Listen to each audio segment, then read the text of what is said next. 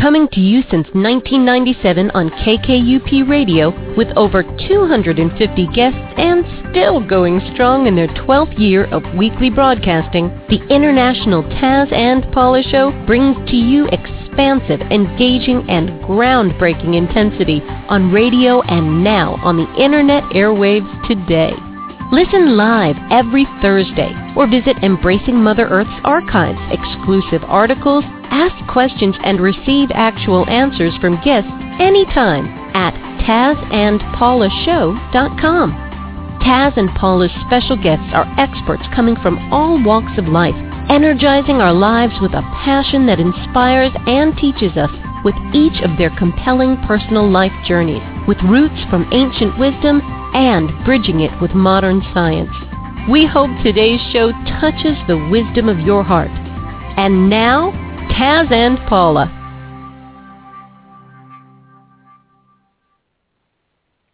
Well, if you are a nature lover, and especially if you love hummingbirds, you're going to just love our show today. Our guest, Noelle Izzi, is an entrepreneur, philanthropist, author, speaker, award-winning graphic designer, and renowned NATO journalist. She captures contemporary visual reality with her camera and combines wildlife anecdotes and facts to encourage every person's potential to connect with and preserve nature. Her passion for nature and wildlife photography stems from her research and study of the wisdom of the animal world, animal symbolism, and animal totems. Noelle says that we can discover the extraordinary within the ordinary right in our backyards. Her book, The Hummingbird That Answered My Heart's Calling, is a testament to this power of nature and its ability to teach, heal, and reconnect humans to their true human nature. This book is, I would say, it's so gorgeous. It would make such a great gift to give someone, or to even to yourself. And it would be such a sweet gift to give on Valentine's Day. It is over 40 full-colored photographs and a custom-designed book cover and interior pages. To her delight, a segment on her experience with Artemis, the hummingbird, was featured in the United States Humane Society publication, All Animals. But Noelle's commitment to nature goes well beyond her work as a NATO journalist. She's leading a crusade to recognize and protect the four power pollinators: bees, birds, butterflies, and bats. As the pollinator queen, she is a special advocate for the pollinators, offering advice on how to build a hummingbird-friendly backyard habitat, ways to give back to the bee nation, and methods for protecting and supporting these essential creatures that are crucial to our food chain. Noelle's immediate focus is on the bee population, which has been disseminated by a mysterious die-off not fully identified by scientists. Her goal is to help people see bees for the valued partners that they are, harmonious, integrated, unified creatures working timelessly for the greater good. She really works to educate many adults and children as possible using her company. Now, I love this name of her company. It's called Be-Evolent. So it's BEE, like the bee, as a tool, funding more research to serve and give back. Noelle perceives the loss of any aspect of nature, a spiritual loss as well as a natural one. She spreads her message by spiritual pollination. Welcome to our show, Queen Pollination. I'm Noelle Izzi. Thank you. Thank you for having me. I appreciate it. Well, there's a lot of wisdom to be learned today. Now, when you first started watching this little hummingbird, what was actually going on in your life at the time?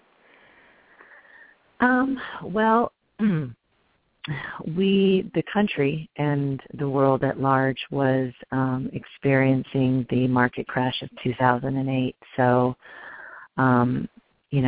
as most of us can recall that we're in the working world and, trying to survive, we were seeing housing market crash, the stock market crash, people losing their homes, people losing their jobs and cars. And so I was sort of in the midst of that, in that I wasn't specifically losing my home or my job, but at the time I had just started my own company. I left Warner Brothers as a graphic designer to start my own boutique design firm. I had purchased my own home a couple years prior, not a bad loan, the standard 30-year fixed with money down, and I was sort of on my way to entrepreneurship at the time, and the market crashed, and suddenly everybody's lives were sort of crashing around me, and I fell victim to the what if.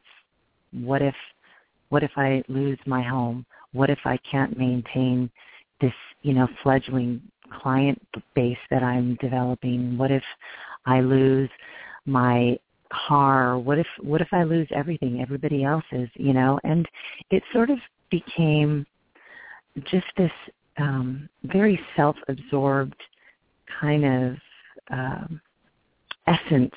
And I started to experience horrible panic attacks and anxiety attacks. And if, anybody out there has ever experienced these, you really feel like you're about to meet your maker. I mean, you feel like you're having a bona fide heart attack. And I had never experienced this before. So, it was one of those out-of-the-box things. And, of course, I went to the doctor, and he said, good news, this can't kill you, but, we can certainly help you with whatever, if you need any kind of pharmaceutical to help. And I wasn't really there yet. I just thought this was a calling for a sort of rebalancing of my life. Pardon me? I said a wake-up call. Yeah, it was a wake-up call. And so I did, my nature walks, and I sort of sent it out to that cosmic, energy that is, if there's any way to heal me, to help me through this, to help me understand it, show me. And I'm a willing participant here. And this bird showed up. That was the answer to the calling. And for 3 months, I was privy to watching her build her nest and incubate her egg, her one and only egg, and, finally, mother the little bird and then turned fledgling. And I watched this process for about 3 months, and I did, journal, and it was very personal. It wasn't anything that I ever thought I would share publicly. It was just a very personal journey, and I was experiencing and kind of observing what was going on, and there were so many parallels with humans and, the way the nature world around us raises their babies and how they nurture them and take care of them and encourage them when they're ready to go, and face the world on their own. And it was just a very beautiful experience. And before I knew it, one day would pass and no anxiety attack, pass, no anxiety attack, a month, no anxiety attack. And it was like suddenly I'm saying to myself, I'm not I'm sleeping at night. And so more than anything, at that time, and this was a few years ago, at that time it was simply a deep sense of gratitude. I ended the journey when they fledged, both mom and baby, and it was quite emotional for me because I really feel like I developed a relationship with them. And, they call it anthropomorphizing, an animal where you kind of project human emotions and feelings on an animal. And people can call it that. That may be what it was, but I know that my healing was due to this awakening, this opening, this realizing that the world doesn't revolve around just the humans. We're all connected to everything around us. And if you just stop and notice, appreciate, take in the beauty, your life changes. And it literally changed my life. Well, I had the same experience in our backyard. It was a raven family. And I watched them raise the little raven, and I watched them, teach the raven how to fly. And then he hung around. I even looked up, how come he didn't have a mate? So I had to look up because he was like a teenager, and he's really noisy. We named him Big Mouth. And anyway, I read that it takes a couple of years for them to mate. So this year he mated, and he has his own little baby, Big Mouth. It's magic. I know. And how many people take time to notice that? It's not many, and that's where this kind of my life over time took a little bit of a different direction, in that as I observed Artemis, and that was the name of the mother hummingbird in the book, as I observed Artemis back and forth, day after day, the way she would come back to the nest and her beak would just be bathed in bright yellow pollen. And I knew that she was out and about, infusing that pollen into hundreds, if not thousands, of flowers. And while she was gathering the nectar for her survival and her baby's survival, in the process, she was proliferating the growth of flowers and other plant life out there. And there was such a perfect balance.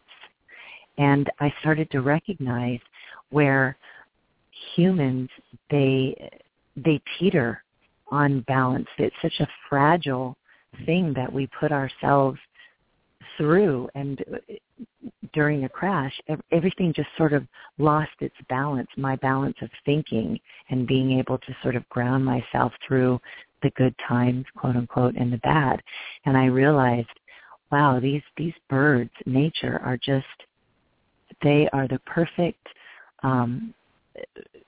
mirror. I mean, if we could just mirror their lives, we would be in such a better state in our world, and especially the pollinators, because if you think about it, you look at the bees, you look at the birds, the bats, our nighttime night shift pollinators, our butterflies, those 4-power pollinators, every time they go out and collect the pollen that contributes to their survival, they're giving back equally. And it's perfect, back and forth, ebb and flow. And I just started to appreciate that more and more, and felt like, wow, I would love to help other people recognize these small little things that make such a big difference. And then when you start to see colony collapse disorder or the vanishing bee syndrome with the bees, CCD, and I know we've had a couple of guests on that subject. Yeah, I mean, it's like suddenly you're looking around saying, these are powerful, powerful beings on this planet, and we're losing them by the 40 to 100% of beekeepers lost their hives last year alone, according to the Center of Food and Safety. These bee colonies in North America and Europe are just dying off. And the scientists don't have an absolute cause, but we do know that pesticides out there are killing bees at alarming rates. So what does that say? What are we doing to our natural habitat? And when you consider a third of our crops, our food comes from our pollinators, especially the honeybees, what does that say about our food supply? I know. Even I just signed a petition for Lowe's and Home Depot to stop selling the pesticides that kill the bees and the butterflies. So there are people that are fighting for them, including you. So I saw that that petition, and what's happening is they're selling the plants and not informing the consumer that there might be harmful pesticides within the plant itself. So GMO? I say, well, it's the pesticides. They're called neonics. That's short for neonicotinoids. And those are the pesticides that are the sweeping pesticides that a lot of these, big companies are, their foliage that they bring into their stores are being contaminated with these pesticides. So the GMOs, that's a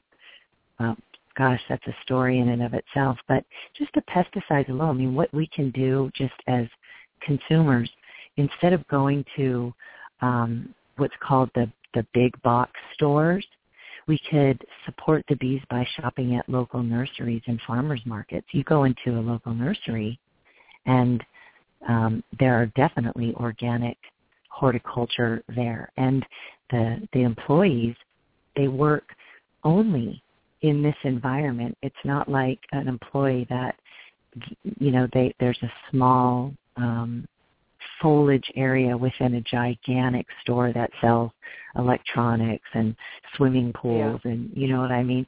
So you walk and you talk to the employee and you have them direct you to where the organic, plant and flowers, and there's such a great variety, and so you're supporting them in that way. And also inquire about seeds versus fully developed plants, because, it might take a little while longer to grow, but the risk of having the pesticides is a lot less when you plant seeds.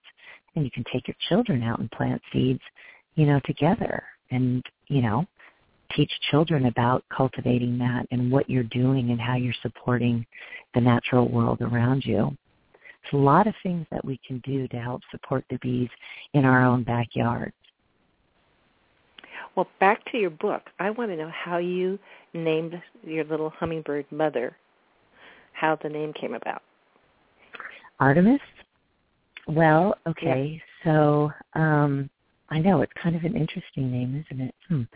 So one day I was going through these, I don't know, have you ever heard of Doreen Virtue? Yes. Okay. I just saw her a couple weeks ago. Oh, wonderful. So you know that she's very into like the angel cards and goddess cards and, divine energy and help. Well, I had her goddess cards, and I always liked looking at the different goddesses from different cultures of years and years, past. And so this was after, the hummingbird showed up, and her nest was right outside of my bedroom. And I could always, if I was in there, I could see her. And, I remember just one night sort of thinking, gosh, I feel like I need to name you. What would I name you, though? I mean, how can I just come up, Jan or Michelle or something like that, Well, how about the goddess card? Maybe she, I could look at her as sort of a goddess. So I just grabbed my cards and I shuffled them, and I pulled out a card, and it was Artemis. Now, Artemis, which was just the irony in and of itself, is the goddess guardian of nature. And wow.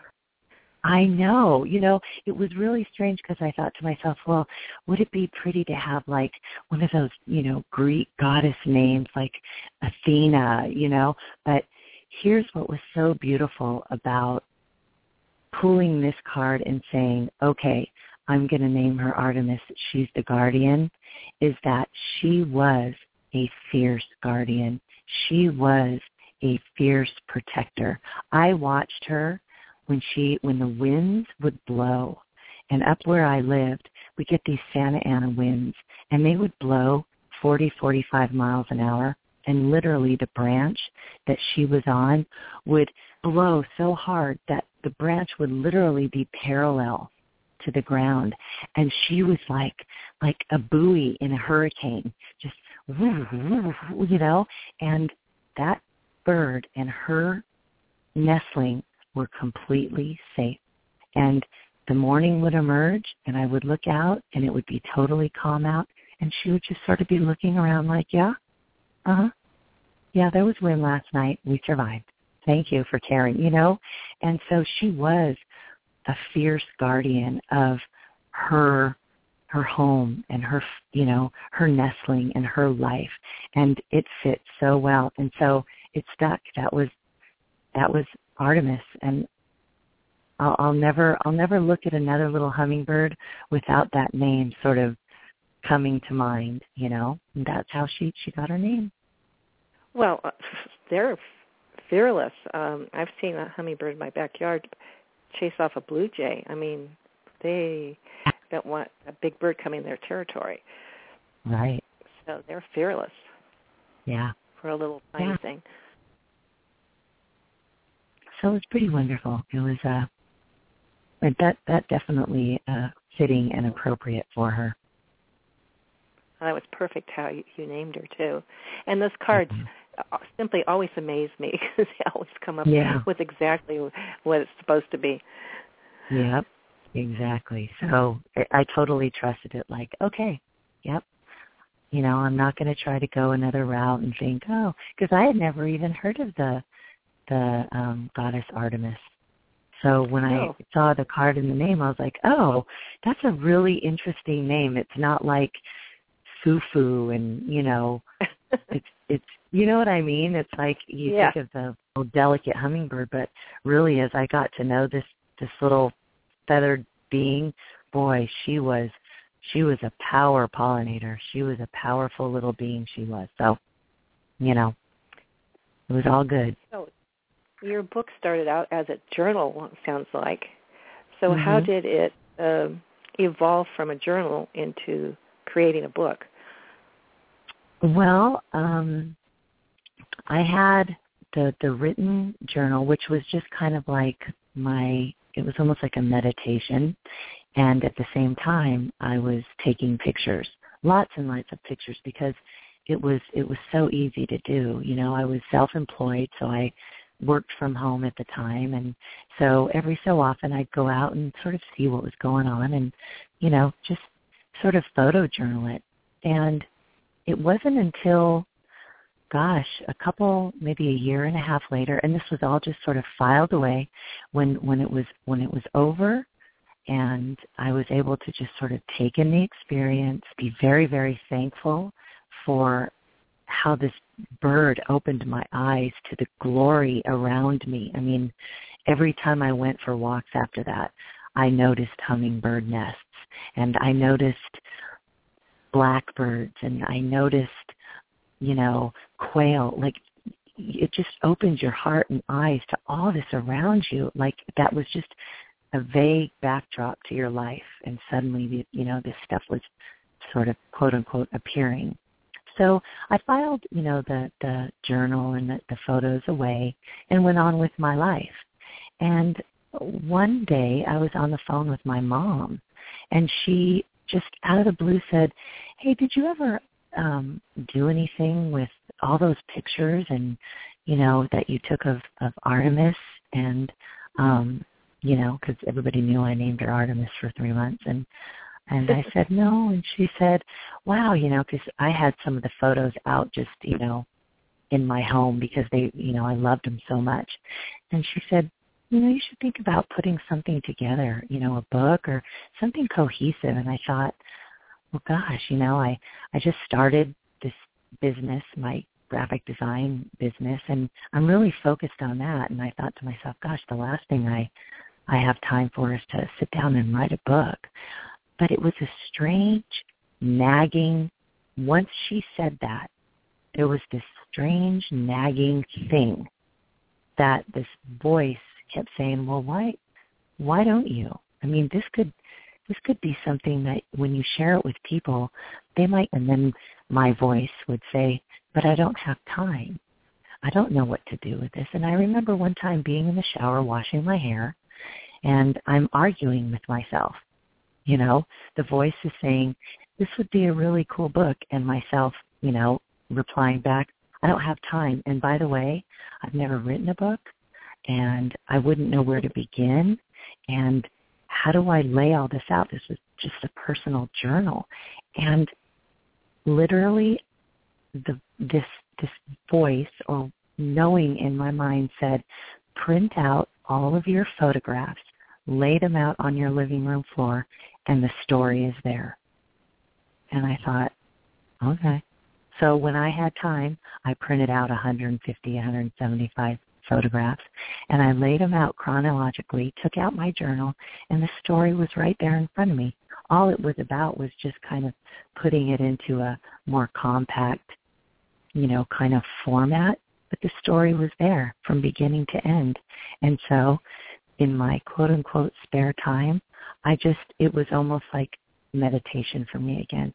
I would, you know, stop my regular work day when I was working with clients, and I would give myself permission to just start writing the story and putting the photographs with it. And it took about, 6 months to 9 months before it was something really cohesive.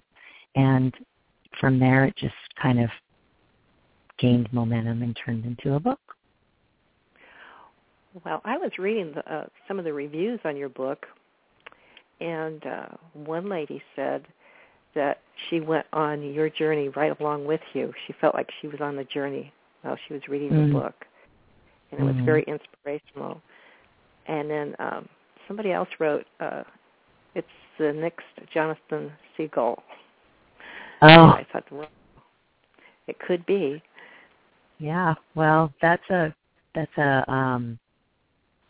big, what is that, something to follow, big steps to follow in, but I've absolutely loved Jonathan Livingston Seagull. I still have my copy from, I can't even tell you how long ago, but, you know, that story was a very simple kind of journey for the author, and, you know, it had just a message of a very powerful yet timely or timeless message. And I think that's what this book is. It's endure because the message is to seek the goodness in life. And hummingbirds are notorious for that. And even if you think about them in terms of like the literal aspect of a hummingbird, I've seen a hummingbird. I've been walking down a sidewalk that has been cracked, and it has, you know, chain link fences. It's not like this beautiful garden. And I remember seeing a flower growing up out of the crack in the sidewalk, and I almost literally ran into this hummingbird because it just shot down into the sidewalk and started, going into the center of the flower and getting the nectar. And it didn't matter that this wasn't, this beautiful garden of flowers. It didn't matter that the sidewalk was cracked and, worn down and, weeds were growing around the perimeter. It didn't care. It went right to the sweetness and the beauty of life, no matter what was around it. And that is a huge message here, because while we're still here on Earth and we're living this human life, there's going to be challenges. Earth is a learning planet. It is the potential for great growth and evolution, and that doesn't always mean it's easy. We don't always accept learning through wisdom. People have a tendency to want to learn through adversity. And so it shall be. We will learn through adversity. But the hummingbird teaches us that while we may experience that periphery thing that isn't, doesn't appear to be so aesthetically beautiful, we can find the beauty in life. And when we do, stop and appreciate it because it's free. That's the great thing. You walk outside And the beauty of our natural environment is free of charge. Oh, well said. The symbol of the hummingbird I've read is transformation. Mm-hmm. Well, hummingbirds, they're kind of like they're called like the spiritual messengers. You know, they're the flying jewels of the divine.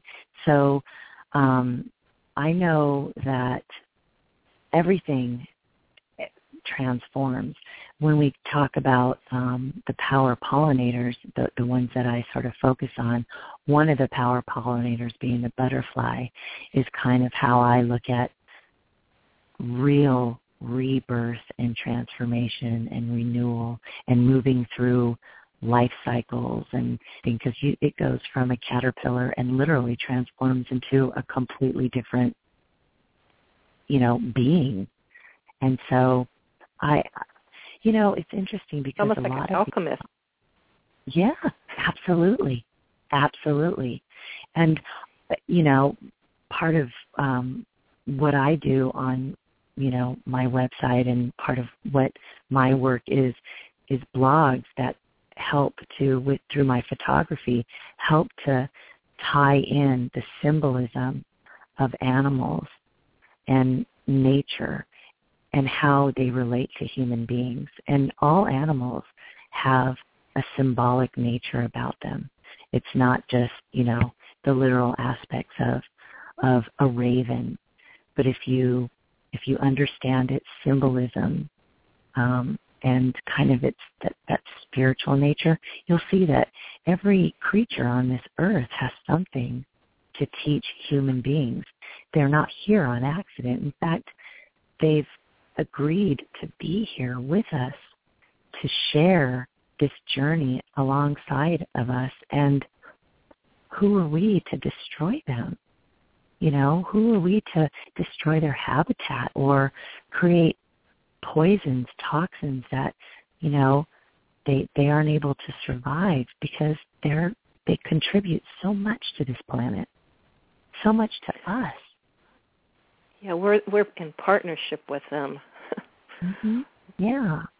So, this is a powerful, we're at a precipice here where if we get the coalition of the willing, and that's how I kind of look at where I'm and what I'm doing and kind of being this advocate for the power pollinators is if there's a coalition of the willing, and I'm talking about just your everyday person, not big, gigantic organizations, and I love that they're doing their work too, like you talked about the petitions for Home Depot and Lowe's, but even just the person, your neighbor, the person down the street, how we can cultivate a pollinator-friendly environment so that not only are we showing them literally that we want them to be here with us, but we're showing them symbolically and spiritually that they belong here and we appreciate them. So, help create that habitat in your backyard. Plant those beautiful flowers that attract the butterflies and the hummingbirds and the bees. And, if you're, someone isn't allergic to a bee sting, put in the far corner of your backyard, a starter kit, a beehive. And there's so many things that we can do to contribute to their well-being. And they're wonderful. I mean, to have beautiful foliage in your backyard that attracts hummingbirds and bees and butterflies is just like it's a magical garden you can create. I know some species, some butterflies are dying off as well as the bees. Yeah, we actually had the herbicides. The herbicide is called Roundup. Have you heard of Roundup? Yeah. Okay. Yes. The widespread use of Roundup is creating a disappearance of milkweed, which is what butterflies feed off of, monarchs. And the Worldwide Wildlife Fund, in 2013, the report from Mexico showed that the number of monarch butterflies wintering there this last year was at its lowest in 20 years. And they're attributing it to the herbicides. And it's decreasing the availability of their primary food source, which is the milkweed. So it's all this stuff that humans are doing that they may or may not be fully aware of the consequences, but worse, if they are aware and they don't care, it's really tragic. It's really tragic. Our bats, I know. Bats, I didn't even think about bats. Oh, my gosh. As being a pollinator, but... Mm-hmm. Go ahead. Oh no, they're also part of the pollinator family, the night shift pollinators. Yeah, because they like fruit. Because after I read bats, and I thought, I have not thought about bats being a pollinator, but they do. They eat fruits, so the fruit trees and the berries, and so I can see that. Yeah, and agave nectar. I mean, that's becoming a really big product in the States is agave nectar. People use it, in replace of sugar. It's a sugar substitute. It's all natural syrup for their pancakes. And actually, the agave plant is what they make tequila out of. Yeah. So those of you, out there that enjoy a nice margarita, and bats are, oh my gosh, that's the habitat destruction for bats is, it's horrible. They say the greatest threat to bats is people and habitat destruction, the fear that people have with regards to bats makes it a lethal combination. In some areas people are setting fires in caves and killing thousands of roosting bats. So and I know they go on bridges and they kill the ones that are on bridges, that are underneath bridges. Yeah, and so sad. And you think about how bats have been portrayed over the years, and you think of the vampire bats, and the vampire bats do exist, but they actually only feed off cattle, and they don't go and suck the blood of humans. So I don't know. I think there's a little bit to be said for teaching our children the true essence of all of these, animals that have been over time portrayed in folklore in certain ways. They're important, very important to the planet. Well, your book is educator in itself, because I read the reviews on your book, and one person said that her little 8-year-old and sits down and reads your book, and I thought, what an educate factor for children. So she said her little 8-year-old loved your book, The Hummingbird That Answered My Heart's Calling. So your book is for all ages, and you can help educate people with it as well as inspire them. So, yeah, are you, as you're talking, because I know you're interested and you know about animal totems, are you going to make cards? I could just see you making cards with, because you talked about Doreen Virtue's cards, but I could see you making some type of cards around animals. Well, interesting. My company, Benevolent, there is a line of products. If for anybody who's interested, if you just sort of stay tuned to Benevolent and kind of keep it on your radar, I have a series of children's books that are going to be released, and this series of books is specifically about a honeybee, and there's several books on her journeys. And the thing about nature and wildlife is everything has something to teach us. And so when we teach our children that, so for example, the hawk, when we see the hawk in a cartoon or an animated film, we always see it being this really scary predator. And this hawk is coming down, and its talons are about to get the little village of nice little people living, you know what I mean? So the portrayal of, for example, the hawk is always a fierce predator that's frightening. Well, red-tailed hawks, for example, hawks mate for life, nests together, the male and the female, and they stay together for life. And each year they go to the same nesting ground, and they build the nest together. They hunt, and they take turns, nurturing and feeding their babies. They teach their babies to fledge, and they live their life out like, married couples, married human couples, and they're nurturing, and they're committed and, faithful, if you will.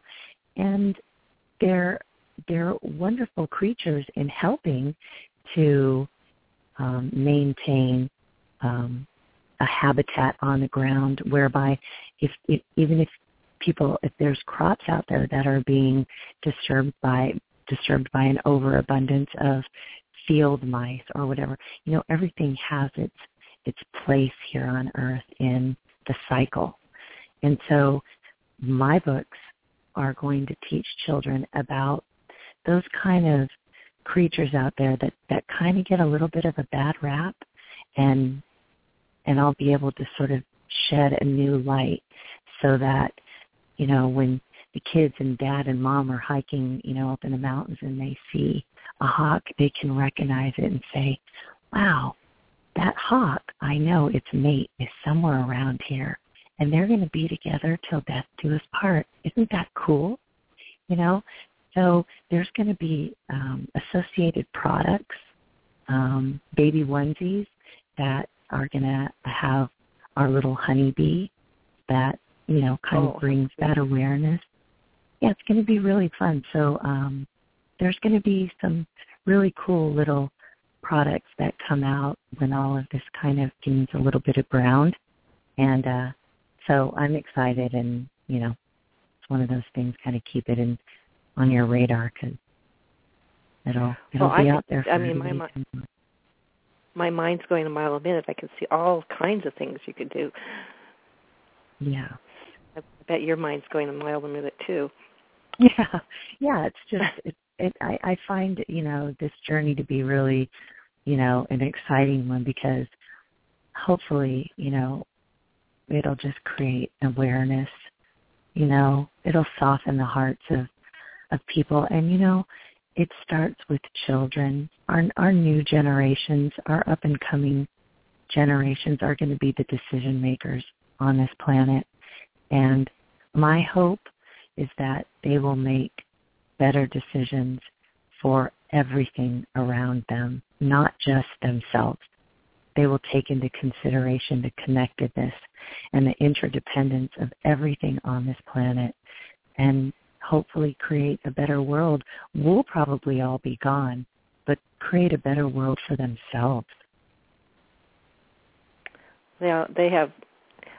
I hope the next generation, because they have more like computers and things, they can see things that we're doing that affects somebody on the other side of the world.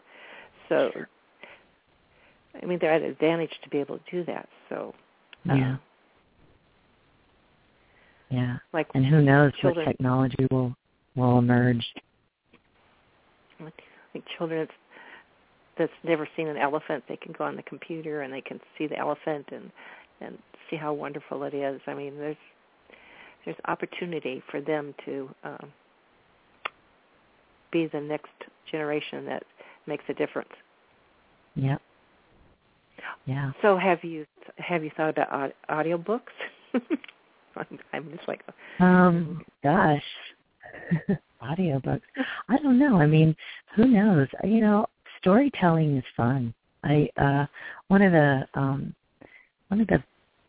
This is going to sound strange, but one of the best compliments I've ever gotten in terms of like this kind of thing that I do is my husband once said to me, and this was around the time that we first met, and I kind of always had I'd come up with the names of creatures we'd see out on our hikes and our skiing ventures or whatever. And I remember one day he turned to me and he said, your oddities are your greatest asset.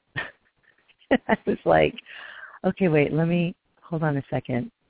Thank you? Like, it was almost like a question. Thank you or thank you? My oddities are my greatest asset. So I don't know. I've always been kind of like a storyteller. I liked to, tell stories when you're little and all of your cousins or your friends are having a sleepover and they say, okay, someone tell a story, and I was always willing to just kind of think of something silly and whatever, and, they'd come back for more time and time again. So who knows, audio books. Well, I was thinking about your voice. Your voice is just so ideal for that. I mean, thank so you. I thought, you'd be perfect for doing that. Well, thank you. Well, I'll have to consider that. I do like audiobooks. So maybe that's your next venture. Yeah, they're great for long-distance drives, I'll tell you that much. Oh, boy. Yeah. So are you involved with any of the groups that are crusading for the bees or the butterflies, or are you just doing your own thing? Which is wonderful, by the way.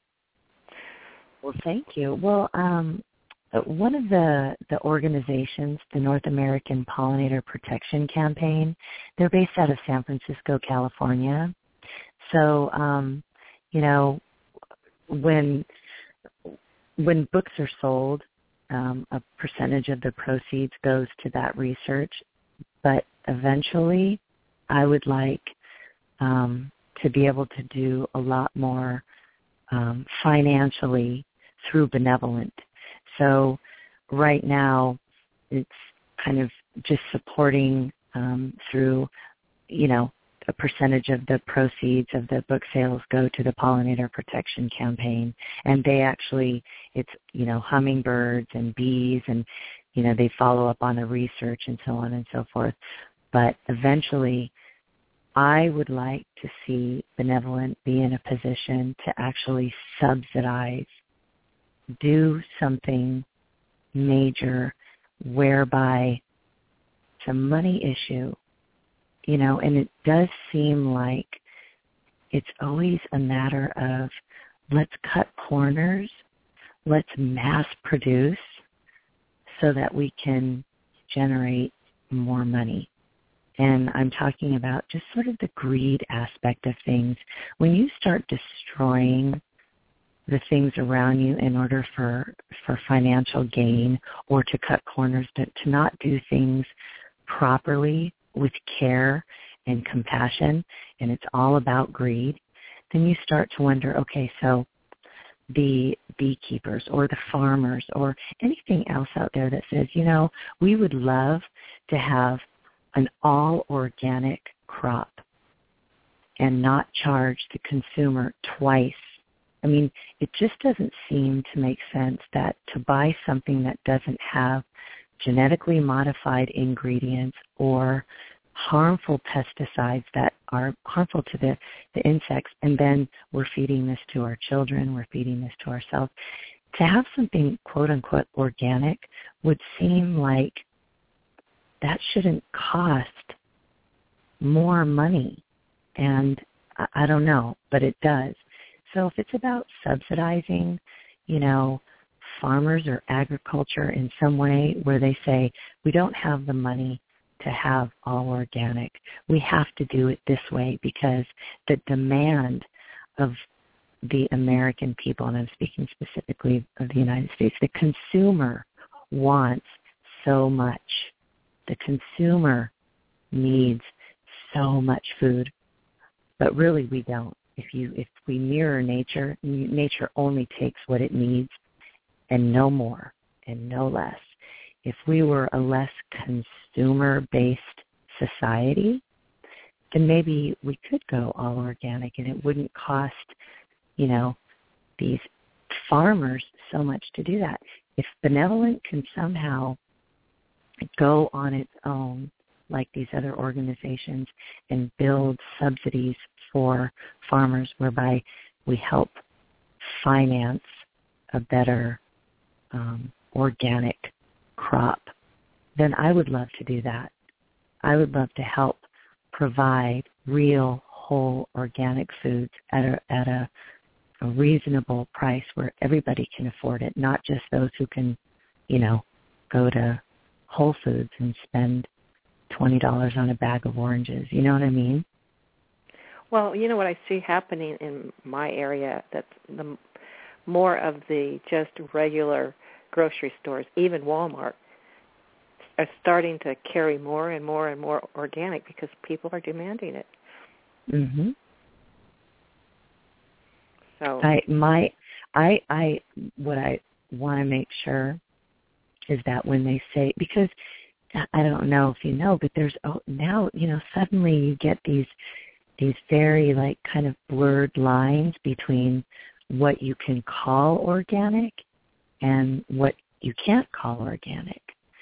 So, my idea of organic is it's like going out to my own backyard and planting, all of my own crops with no pesticides and just pulling up out of the ground after I've watered and nurtured them, that to me is organic. But we don't know what like USDA or the FDA, how committed they are to that word organic. And so I know that's you another can't go thing. Natural. You can't use the word natural because natural is not organic. Exactly.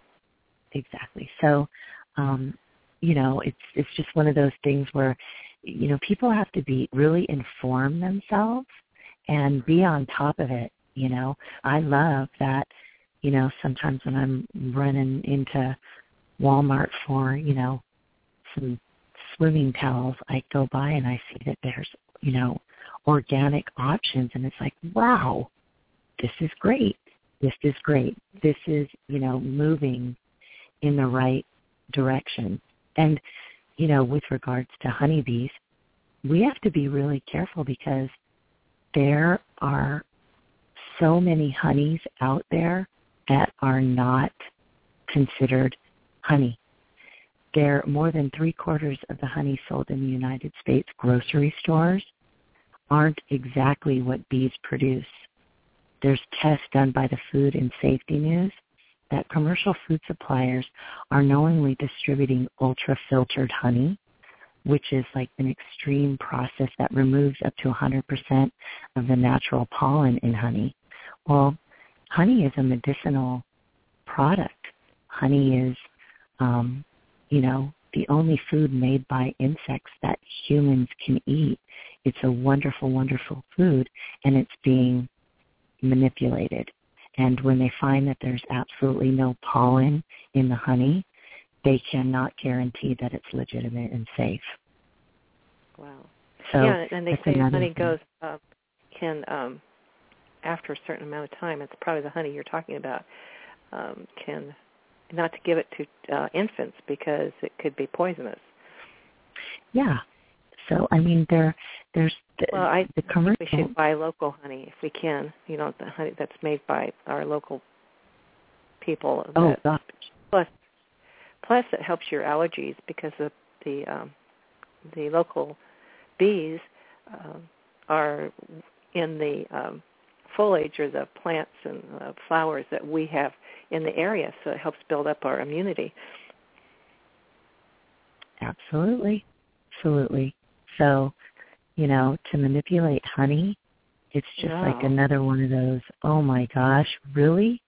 Well, yeah, when I read that you shouldn't give honey to an infant because it could be poisonous, I thought, well, what about us? So, and I say support the farmers markets too. Mhm. Local growers, local farmers markets, and what's great is you can ask them, so where do you stand with the pesticides, and they'll be perfectly honest with you. You can't go into, a big conglomerate and ask them to tell you about, their pesticide practices, or, to go to a beekeeper, to go visit a local beekeeper is not only one of the most amazing experiences, because you go and you see these hives and they tell you what these bees are doing. You watch them and you're mesmerized. It's like watching fire where you just stare at it. You watch a hive of bees behind a glass where, you're able to see how they're interacting and what all of their movements mean. It is absolutely fascinating. So to go to a local beekeeper and take a tour is just one of the best things in the world, really. And then to go and support them and buy the honey there, it's saying so much, and it's being so supportive. And, commercial pressures and unstable bee populations have made raising bees less attractive, but we still rely heavily on domesticated honeybees to pollinate our crops and gardens. So we have to support those local beekeepers, and it's a great tour for children. It's a great little outing for kids. Yeah, our local beekeeper, the schools bring their classrooms in. Well, we're running out of time. Give out your website, and it's Benevolent. Yeah. So that's B-E-E, like the bee. Dash. Nevolent. Yeah, there's Nevolent.com. Mm-hmm. And you have a blog on your website, which gorgeous pictures, and you've got, that's just wonderful for people to visit.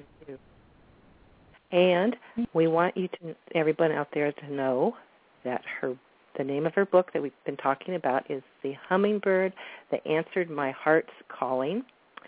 And I introduced Noelle as Meade-Izzi, but your book is actually Noelle M. And how do you pronounce Meade? Meade. Is it Meade? Mm-hmm. Yeah. M-E-A-D-E That's Izzi. Yeah. So, and the book is available on my website, and it's at a 30% discount. Then, if you went on to Amazon, because it's also available there, but the website gives the discount, so it's available and there. And you give part of the proceeds to a very good cause.